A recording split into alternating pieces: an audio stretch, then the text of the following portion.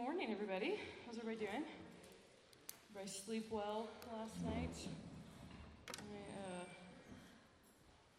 know that I did, even though it was a late night. It was good once I got to sleep. So, okay, let me pray for us. We'll get started. Dear Lord, thank you so much for this morning and the time we've already had together. Lord, I'm just thankful for or just us being able to be here together this weekend. Lord, I'm thankful for just already the wonderful conversations that have been had and the fellowship that we've been able to enjoy together. Lord, I just pray that you will bless this morning and help us as we are studying your word and diving into it together, that you will just open eyes, open hearts, help us to be just open and willing to receiving your word and the Spirit speaking to each of us. Lord, I pray that you will use me as I'm speaking this morning to just say what you need to say, and that you will just guide my words to the ladies this morning. In Jesus' name, amen. Okay, so last night you guys kind of learned the initial parts of inductive Bible study. You learned about observations, right? So what we're going to do this morning is we're going to kind of take some of the observations. You guys had a lot. So we obviously are not going to be able to cover all of that in one day. But normally what you would do at this point, so you have gone through your observations, you've kind of made all your notes, you asked all your questions or written them down, you would then start diving into what do all those things mean. Okay, you'd start studying that. Obviously, this weekend, you guys can't do all of that in one weekend, so it's just too much. So what I'm going to do is we're going to go through kind of an introduction on Romans and answer as many of those questions as we can this morning. Now, the reason we chose Romans is that this fall and next spring, our women's Bible studies are going to study Romans. So I'm actually going to go ahead and pass out, if you will. Actually, hand me one of them. So this, I'm just going to kind of give it to you now while I have the majority of people here. I'm handing you the plan for what we're going to be studying this fall. We've broken it out into all the different weeks, and all the groups are going to be meeting or studying the same thing at the same time through Romans. And so this lesson this morning is kind of the introduction also to that study. So, you can imagine there are lots of ladies who are in our church who are not here this weekend, and so they could listen to this to get kind of that introduction lesson. So, yes? The sign-ups for those studies are live online. If you want to put your info in, you can be notified when it starts out. All right, so what we're going to do first is I put up here, this is one slide, some of the observations you guys had last night. So, and some of these are really great. You can see that Paul was an apostle. Paul was a servant. Paul was wanting to impart a spiritual gift. He's, that apostleship was promised beforehand. Paul is, all these things, right? Tons and tons of things that you guys observed in this passage, okay? You also had lots of questions that came out of that. So where and who are the other Gentiles mentioned? What is a spiritual gift? Where is Paul currently? Why does he need to preach the gospel to the church if they're already a church? Who are the barbarians? On and on, on and on. You guys have tons of questions about that you're able to glean from this passage just by reading it, right? And that is what I want to convey in these two slides is you guys, on your own, were able to produce what I would consider weeks worth of content that you could then dive into further and study on your own, right? You don't need someone else to observe a passage and tell you what is there and what you need to find out more information on, right? You are all incredibly competent, knowledgeable women who have access to so much information, right? Now imagine 1,000 years ago, they didn't have, what I'm about to show you guys in a minute, they didn't have giant study Bibles and commentaries and the internet where I can just type in, what is an apostle? And it's going to tell. Now, is every one of those resources good? No. But we can kind of use our discernment to figure out, okay, let me read through this, find some good sources. So what I want to encourage you guys with is last night, you took the first steps, if you've never done it before, of Bible study on your own without someone up here telling you, here's the 5 points of what we're going to study from this passage. You can kind of glean that yourself. So just kind of as a way of encouragement, your lists were amazing. It was so cool to read. And it was also cool to read, like, all of you had very similar lists because it's the same passage. But there were some nuances in them that you could tell, like, certain people just gravitated more toward one thing. And that's the Spirit leading, right? Where if you see a word that to you it might be like, I need to go study that. Well, the other person is more focused on another word, and that's fine, right? So that's all I have on that from last night. But so let's jump into Romans. Why Romans? Why did we choose this book? There's lots of books in the Bibles that we could have chosen, but Romans, I think, has a very often is a misconception that it's very academically inaccessible. So it's that it's very heady, right? That it's very like deep theological things. But what we're going to find out is that Romans is actually extremely practical, because Romans is telling you about the basics of what it means to have faith, right? And that is something that is extremely practical to every person in this room. And yes, there are parts of it that are, you have to kind of spend some time reading through. But like I said, that's the beauty of the time we live in. One, you have the Holy Spirit in you, and He will help you understand it. But two, you have access to so many resources that can help explain that to you in terms you might be able to digest a little easier. But it is just such an amazingly deep and rich book. Kind of to illustrate that, I saw online that Martin Lloyd-Jones, he was the pastor at Westminster Chapel in London. He, over 11 years, did 372 individual sermons on just the book of Romans. It took him 11 years to preach through it. So, and he probably could have done more. So it is, just on your sheet there of our Bible studies, there is we're going to get to this later, but there's a class that Reformed Theological Seminary has put out on it, and the guy teaching it, he was going through the first 5 verses, and he's like, honestly, I probably could have preached on just the first couple of words, and so it's just, every part of Romans is so deep and so just rich with stuff that I think we as women are going to just get so much out of it. And with us trying to do this kind of inductive Bible study, it really is just a great book to do that inside of. So what we're going to do first is I'm going to give you guys just the outline of Romans, the overarching, what is the entire book about. So the part that we are studying this weekend is chapter 1, verses 1 through 17, and that is Paul's introduction and his thesis. Okay, so it is kind of setting up, it's kind of introducing who is Paul, who is he writing to, and then it talks about, here's what my book is going to be about, here's what my letter is going to be about to you. Okay? Then the next section is Paul's case for justification by faith alone. So we're going to find out here in a little bit that he is writing to a group of primarily Jewish converts, right? They were Jewish people, and they have now converted to Christianity. So he is having to kind of explain to them why faith comes, or why justification, salvation comes by faith alone, where they don't have to do works. And so that is kind of in 2 different parts. One is that all are sinful, right? He has to convince, and let me tell you, by the time you get done with this section, you are going to realize you are way, way more sinful than you realize you are.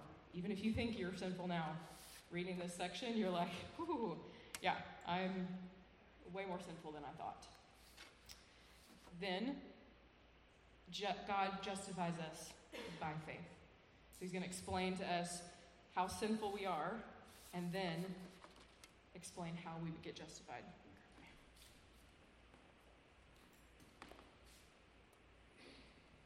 All right, then the next section is there's going to be some objections to that, because if you're writing to a group of people who really have never heard this before, they're going to have some objections. So this next section is Paul is answering those objections to justification by faith alone. So the first objection he receives, or he anticipates, he hasn't actually met these people, he anticipates, is, does this mean I can live however I want? Right?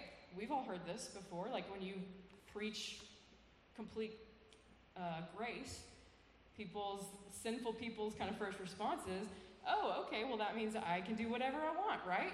And so he's explaining why that's not the case. Then it's, well, what does this mean about the role of God's law? Like, okay, because these are Jewish people. They've lived under that Mosaic law. And so they're like, okay, well, if I'm completely saved and it's by faith alone, do I still need to keep the law? How does the law still play a role in my Christian life? Then, okay, well then, is my salvation certain? Can I lose it? And then finally, well, what about the nation of Israel? If you're a Jewish person and you've seen, if you've been through the covenant study we just did, or you've heard it, there's a lot of promises given to Israel, and so these people want to know, okay, well, what about all of that? It talks about Israel quite a bit. What happens to the nation of Israel? How does this apply to them? I still see people writing, so I don't want to move too fast. You can come get it later. Yes, yeah. We can send this out later. So then the next section is exhortation applications. This is kind of the nitty-gritty of how it actually applies. So he talks about spiritual living, submission to authorities, and judging one another. Kind of goes through all three of those, and then finishes the book kind of as you would any letter, with just kind of his personal stuff and final greetings to them. Okay, so this is the overarching how the book is laid out and how his message is going to proceed through the entire book. Okay? So, the first question, and the question that was on everybody's list, was, Paul is the author, right? Or who is Paul? And so we're going to go through this morning a little bit about who Paul is and why he is writing this letter.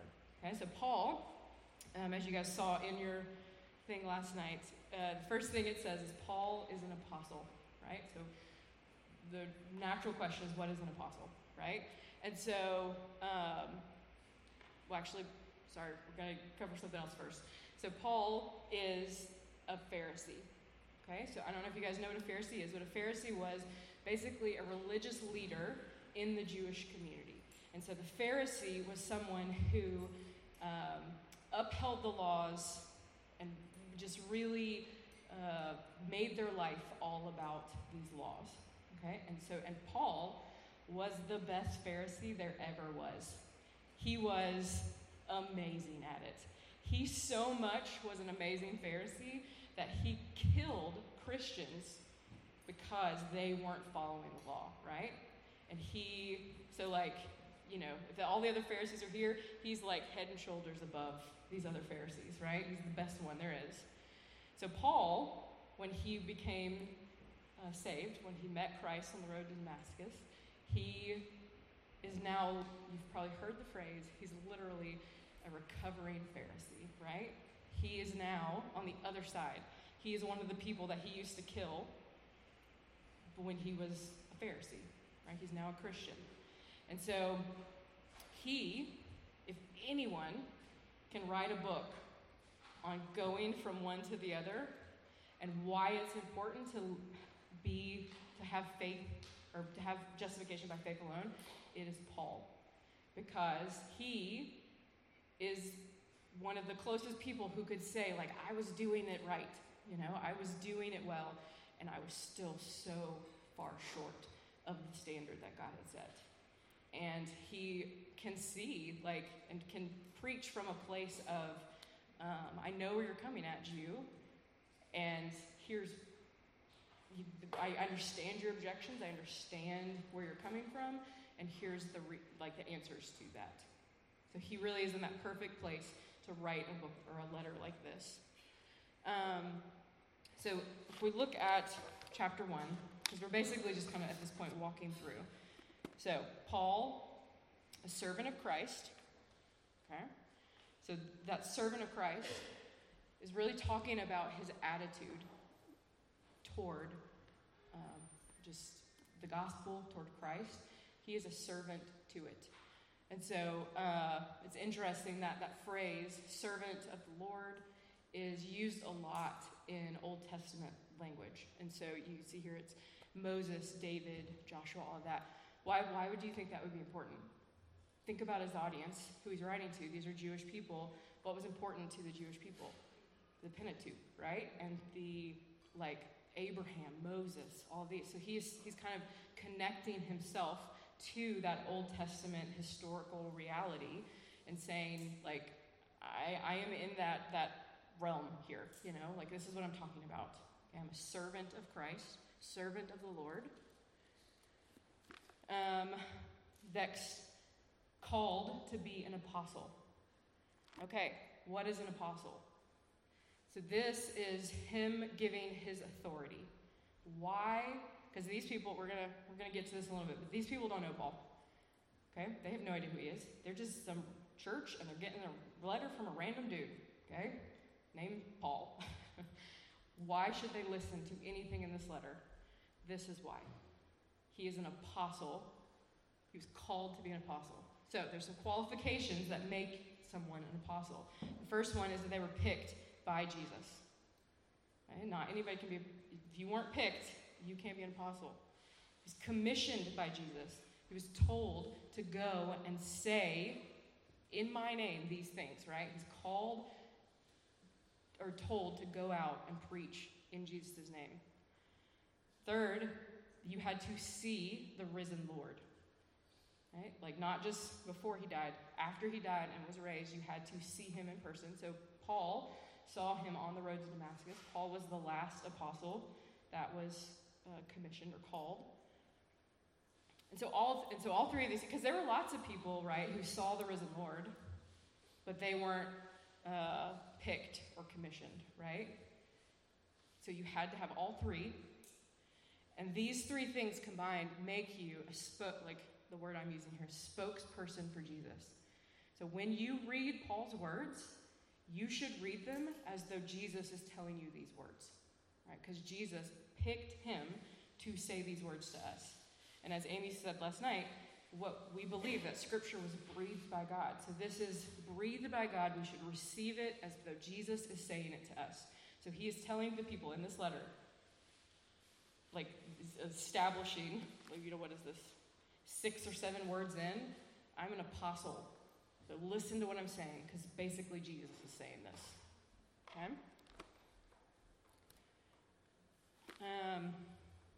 So Paul, a servant of Christ Jesus, called to be an apostle, set apart for the gospel of God. So this is talking about his purpose. What is Paul's purpose in life? It is to be set apart for the gospel of God. So what does that mean? If you've ever read in the Old Testament, they talk about the first fruits of a harvest or their animals or something like that. So whenever they would take a harvest, they would take a percentage of that first bit and kind of set it aside. This is that same idea. Paul is has been set aside for the gospel. He is saying, I am choosing to sacrifice my life to serve God. God is worth it. God is enough. God is worth my devotion, right? So he is spending his entire life serving the Lord and the gospel, right? So just in this first little, like 2 lines, he is giving them his attitude, where he's coming from, his authority, and his purpose, kind of all wrapped up in this one little section. So then, we're going to get to genre in just a second, but one thing to note about Paul in his writing is he is a rabbit trail man, right? So if you're looking at the scripture here, verses 1 through 6, or verse 1 is like him saying who he is, and then he says, it's like he says the words gospel of God, and he's just like, he gets so excited, he just has to talk about it for a little bit. And then he gets to verse 7, and he's like, oh, right. Oh, and I'm also writing to the Romans, right? But it's like, so, and he does this a lot, where it's like he just, you can almost like feel how his brain is working, where he just like gets so overwhelmed by an idea, he has to write about it, and then all of a sudden he comes back and he's like, oh, right. So sometimes the grammar in Paul's writing is a little wonky, right? But it's okay, it's cool, we get it, right? We can still read it and figure it out. But we're going to talk about some of this, but just know that you often have these little, like, what's the right word? Qualifiers of, like, he's talking, and all of a sudden you're like, what are we talking about now? And then it, like, jumps back. So we'll get there. So when you are studying Scripture, it is really important to know what the genre of the book you are reading is. So there are, and Amy's going to cover this a little later, there are, I think, 5 different types, generally is what people say, of different genres of books. And this one, not surprisingly, is an epistle, right? And what's an epistle? It's just a fancy word for letter, right? So this is a letter that is being written by Paul to the church in Rome, right? So the thing to know with a letter is that every letter has a specific context in which it is being written, right? It has an author, which all of them have authors, but it has an author, and then it has a specific recipient that was receiving it. And there are oftentimes circumstances within that letter being written, right? So like in this particular case, Paul is writing to them not only to introduce himself to them, but he would have known and heard about kind of through the Christian grapevine that maybe they're struggling with something, or they're having like Jewish converts that are struggling with this issue. And so he's like, okay, cool, I'm going to write about that because I know about that. There's other letters where you see very clearly like they are dealing with maybe church discipline issues or whatever the case may be, and he is writing very specifically to talk about that. And so it is helpful as you are studying to know kind of what those circumstances are, because if you don't understand the circumstance and the context it's written in, you can accidentally take things out of context and use them in a way that they maybe weren't intended. So I just want to point out that this is a letter. That's what the genre of this book is. So when was it written? When was Romans written? It was written approximately 56 to 57 AD, and this would have been during Paul's 3rd missionary journey.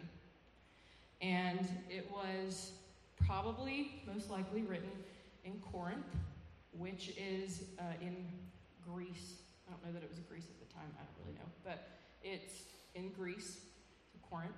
And so, and I have a map here, I'm going to show you in a second. So basically, let's go. So basically, you can see there where it says starting point. This is where he started, and kind of went all the way over. Corinth is kind of way over here on the side, okay? So then, while he's in Corinth, his plan originally was to go from Corinth to Rome and then on to Spain. Well, while in Corinth, apparently, at some point, he had gotten money for the church in Jerusalem. So Paul is like, okay, cool, I guess I'll take the money to Jerusalem and then go to Rome and Spain. The part that I find funny is that, do you see where Jerusalem is? Way over there, underneath the word Palestine. So he went from Corinth all the way back around over to Jerusalem, and then was going to go all the way back over to Rome and Spain. Seems like you could have found, my thought is like, was there no one else you could send over? But whatever. Apparently that's what the Lord wanted. But while he is in Rome, while he is in Jerusalem, we're taking that money to the church, he is arrested in the temple. He is, then because he is a Roman citizen, he says he wants to go to Rome for his trial. So he does eventually make it to Rome, but he arrives in chains rather than how he intends in this book. So while he is talking in this book about how eager he is to be there and all of this, it is many years later before he gets there, and he arrives in a way he didn't intend, right? He intended to be there to preach and to meet with these people, and he arrived in prison. You can read about all of this in Acts 15 to the end of the book, really, is kind of his third missionary journey, and then his arrest and all of it. On another point, when he is going, after he's been arrested and he's going from Jerusalem to Rome, is also when he was shipwrecked for 3 months or something on Crete, and it's quite the interesting story of following his journey, and then knowing, to me it's so fascinating to think about that this is what was written during that time, and knowing, because when you read Acts, you're not getting all of this internal dialogue, but reading Acts and knowing where the book of Romans fits into that story is just very cool, because it gives you an insight into what Paul is thinking, what his desires are, what his prayers are, all of that. So it's just a cool read. Highly recommend. All right, the audience of the letter. The audience of the letter is, like we said, down in verse 7. It is the church in Rome. Now, what's interesting is a lot of the letters that are written by Paul in Scripture, they are two churches that Paul planted. But the Church of Rome is not one of those. Paul did not plant this church, so he does not know these people. And most likely, what they believe is that this church was primarily made up of Jews that have heard the gospel and have now been converted. Now, there would be Gentiles in the church as well, for sure, but that primarily, this would be what the church is. And that means that they would have a lot of the same struggles that Paul is having, because they are literally coming from the same context that Paul is, where he was a Jew and converted to Christianity, and so would have a lot of those same issues with what does the law mean? What does it mean to be Jewish and a Christian? Because just because you become a Christian, Jew is a nationality. It's not like you are no longer this as well. You are both. So what does that mean for these people? How do they reconcile both of those things?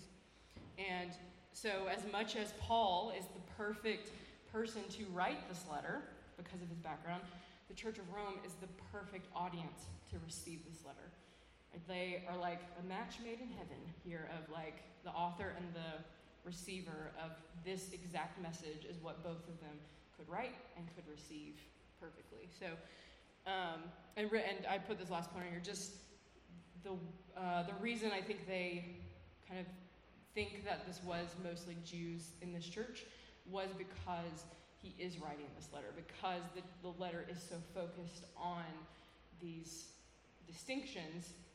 It just stands to reason that the church would have been made up of that. Because if this was a church completely made up of Gentiles, there would be really no reason for Paul to be writing the way that he is to it. So it just is the reasoning. That's the reasoning there behind it. So let's look at how Paul kind of talks about the Roman church. Okay? So let's look in verse 7.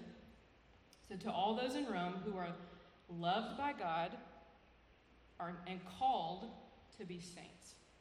So he kind of has three different things here. First of all, he tells them that they are loved. Right? They're loved by God. And it's interesting that this, is not anything to do with them. It's not anything to do with anything they've done. He's just kind of establishing that baseline. You are loved by God. You can read, there in Ephesians 2:1-5 and Deuteronomy, it talks about these things. And so he is pointing that out to them. And then they are called to be saints, right? And I thought this was interesting that they, this verse in Romans 7, just further on, where it, actually, let me read it.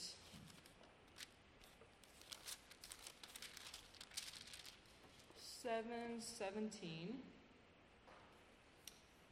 So now, it is no longer I who do it, but sin that dwells in me. You might be thinking, well, what does that have to do with being a saint? When you read this, the real part of you, when it says, it is no longer I who do it.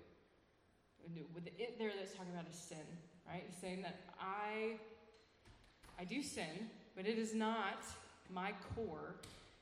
That is, my core is a saint. I am a saint. I still have my sin nature. I still sin, obviously. We all do. But that is what he's referring to here when he says saint, right? He is talking about the eternal reality that you are holy and set apart, right? You still sin. You still have a sin nature. But the real part of you, once you have been saved, the real part of you is now a saint. You have been called.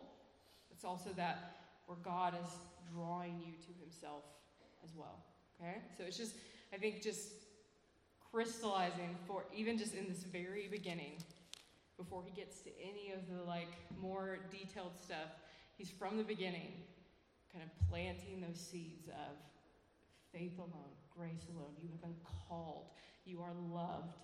It's not, that God loved you because you're able to follow the law so well. You're so good at it. You follow rules so well. No, God loves you and he called you and you are a saint. Right? These are all things that are happening to us. There's not a single word here where he's describing the Romans from their perspective, right? He's not saying he does talk about some of the things they're doing, but it's all based around this gospel and around kind of what God has done for them, right?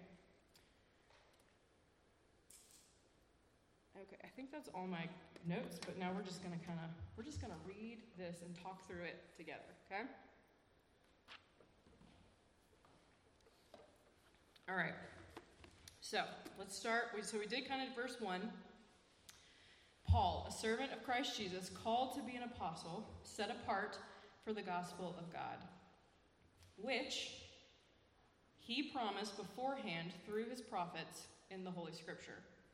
So what is it that it's referring to? What is it saying?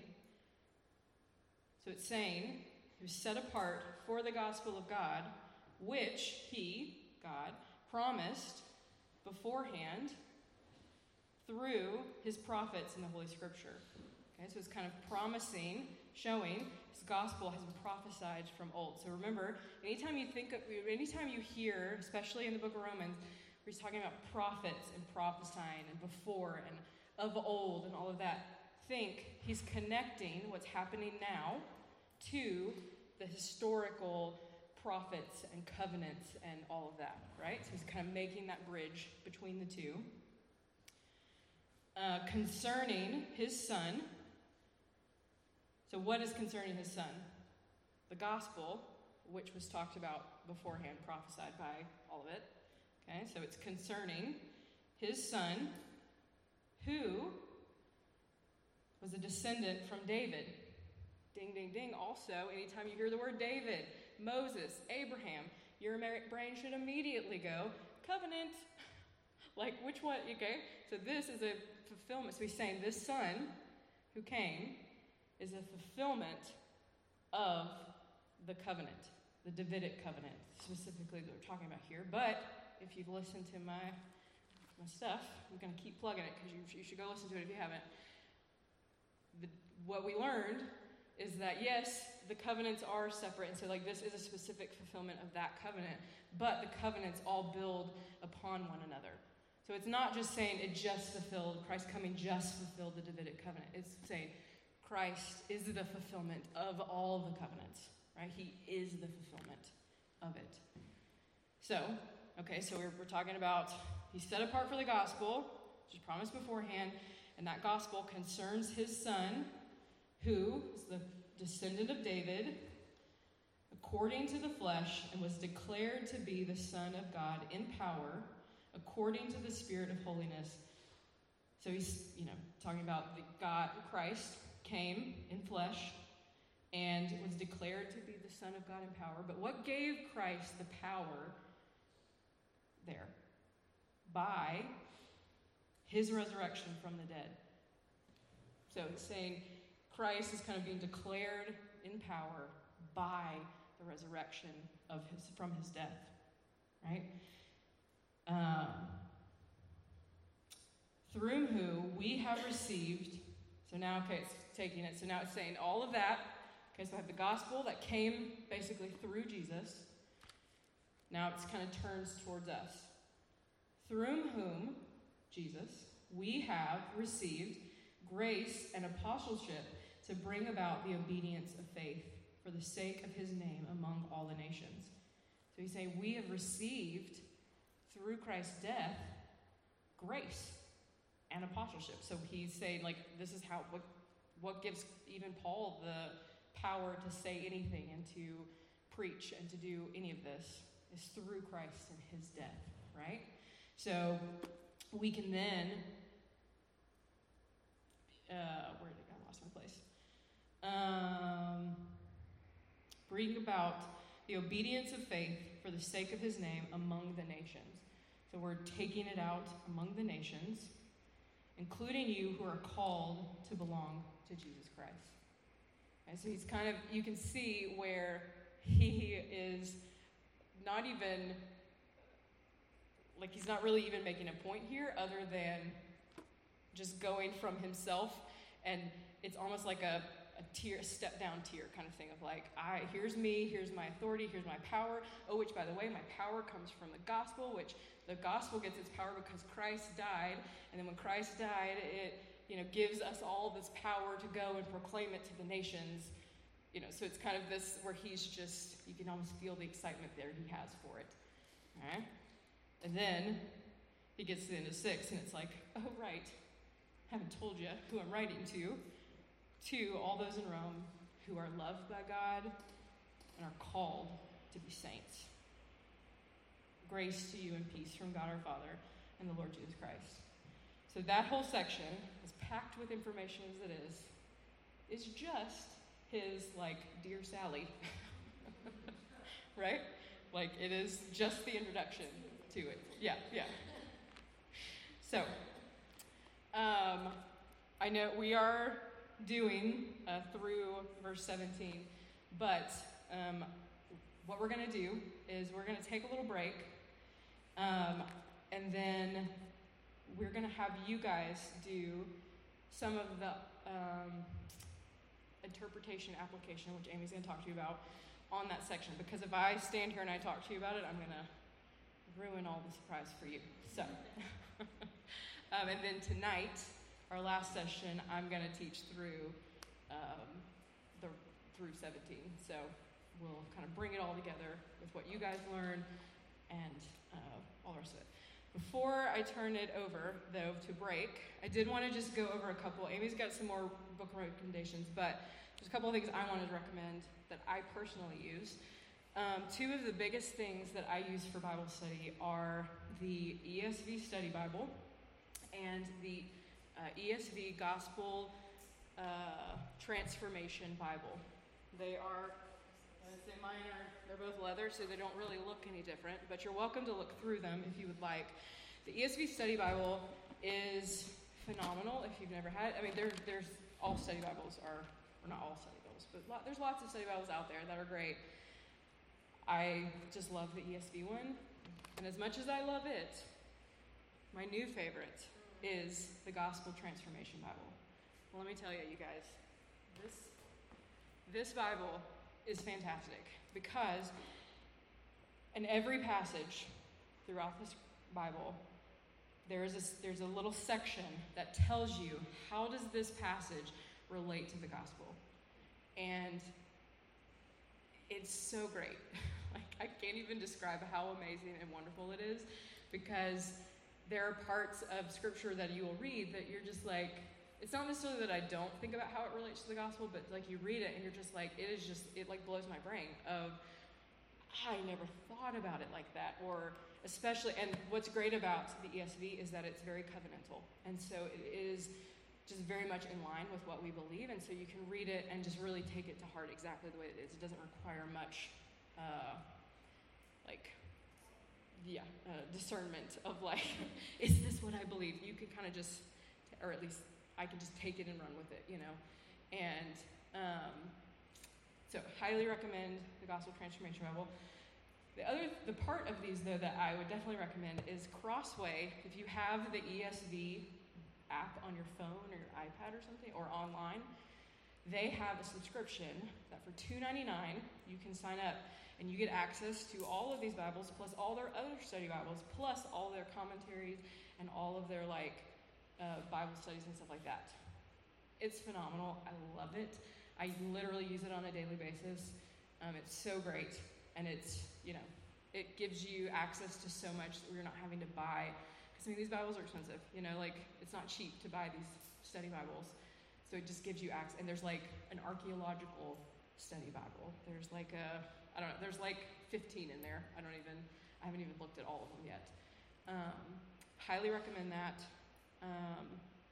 And then the only other thing I wanted to recommend is on my phone, the way I access it is through, it's called Olive Tree, Bible study app. And that's where I have it's a Strong's Bible, basically, Strong's number Bible. And it is, when you click on any word in the Bible, you can click on it and you can get the Greek and Hebrew word in it. And if Bible study is something that you are looking to do, getting to those Greek and Hebrew words is just so helpful, because sometimes a word can have multiple meanings, and you want to know, well, what was the Greek word used here? Which version of this word are they talking about? And that's just a really easy way to do that. I'm sure there are lots of other ways online you can get to the Strong's number Bibles. That's just the way I do it. So I would highly recommend that as well. So last thing, I just want to go over a little more in depth about our Bible study this fall. Okay? So the Bible studies this fall, they meet on Tuesday nights. Currently, we only have two. There's one that meets at my house, and then there's one that meets at Carrie LaRue's house in somewhere east in Hermitage. Amy is the one that leads that study. And if you would like a study at a different time, I am happy to start a new one. I just need you to tell me you want another time, and then be willing to host it or manage it. Because Amy and I both work during the day, so a day one is just kind of out for us to manage during the day. But what we are going to do is we don't have a specific Bible study book we're going to be using. Okay? So I've given you the references here, and what we're going to do for each one is, at a bare minimum, what I ask is you read the scripture, right? Read it a couple times. If you are able and you have time to do some observations and interpretation, and reading maybe a commentary or reading whatever, that's awesome. That will just enhance our Bible study time. But this class that I've listed here by Michael Kruger, that's kind of going to be also a kind of a guide for us. When you go to this website, he has, basically this was a women's Bible study that RTS put on a few years ago, and I've been listening through it. It's fantastic. I love it. Basically, each week is 2 lessons that he taught. So we meet the first and third Tuesdays of every month, so you're basically listening to 1 lesson a week from him. And they're also, when you go to this website, there is a study guide you can download that has all of his notes. It has questions and things like that we can talk through as well. So I do have some other, like this, the Romans commentary by Charles Hodge. If you really want to get into it, it's a great commentary. I highly recommend it. So you could kind of be involved at the level that you can. If all you can do is read the passage and show up and talk about it, please come. Like, that's enough. You don't have to be like completely well versed in everything every week to enjoy it and to glean something from it, right? So, please come ask me or Amy questions about it. You can see the first one is August 16th, which is just in a couple weeks. I think it's not this week, but the next week. So we are going to start kind of right away with this. So, Amy, what time does yours meet? Mine starts at 7 o'clock. 7 o'clock in my house. And I am near the church, so I'm about 9 minutes from church. Stacy, when does ours meet? 5:30. 5:30. Yes, 5:30 is what theirs is. 5 to 5:30, apparently. 5.